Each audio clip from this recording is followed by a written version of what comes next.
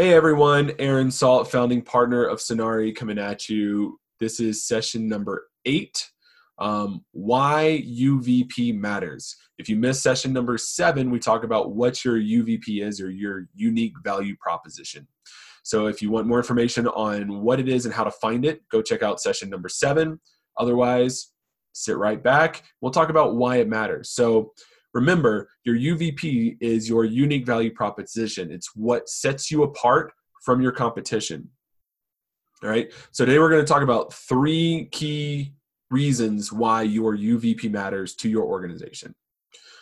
First is the competitive advantage standpoint. So there's a reason why your clients and your customers are choosing you over your competitors. It makes a lot of sense that you would want to know why they're choosing you over everyone else in your space. Once you have that information, you can use it in your marketing materials. You can use it when you're talking to people face-to-face at client meetings or whatever that looks like. There's lots of different ways that you can leverage that information once you know it, but it's part of your competitive advantage because it's something unique to you. You should know what it is and be able to leverage that to build up your clients and gain more business. So that's reason number 1.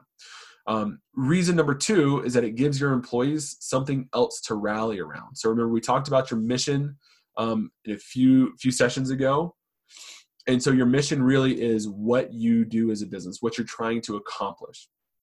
And so your UVP is how you do it differently than everyone else. So, you have other people in your space that might have a similar mission to you, but your unique value proposition, your UVP, is going to say that you do it differently in some aspect or some way.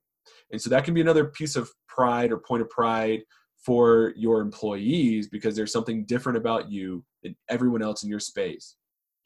And so them knowing that gives them another reason to kind of rally around together, increase satisfaction and longevity in their tenure. So those are 2 real reasons why UVP matters. And the third, as we talked about a little bit last week, talk about it more this week, is that there's a lens that we want to build when we're talking about strategic alignment in which we view your business, right? Mission, vision are 2 aspects of that. And so your UVP is a third one. And so it's the third piece that we use, different perspective, to build that lens and help make decisions. Because once you know what your unique value proposition is, it can help drive decisions in your organization on services you provide, products you offer, people you hire. So for instance, let's say that part of your competitive advantage or your UVP is your customer service. Well, you want to hire people whose personality exemplifies your level of customer service already.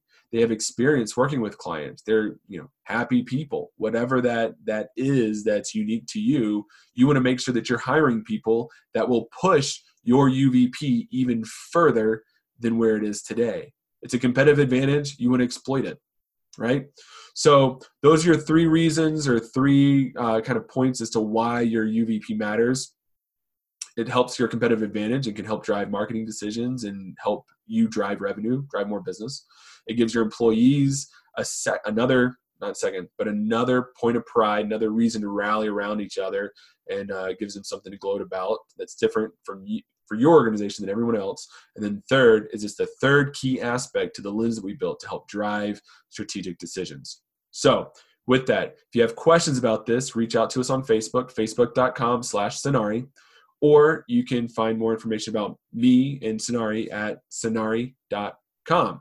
Also, just a reminder, if you missed session 7, we talk a little bit more about what it is and how to find your UVP.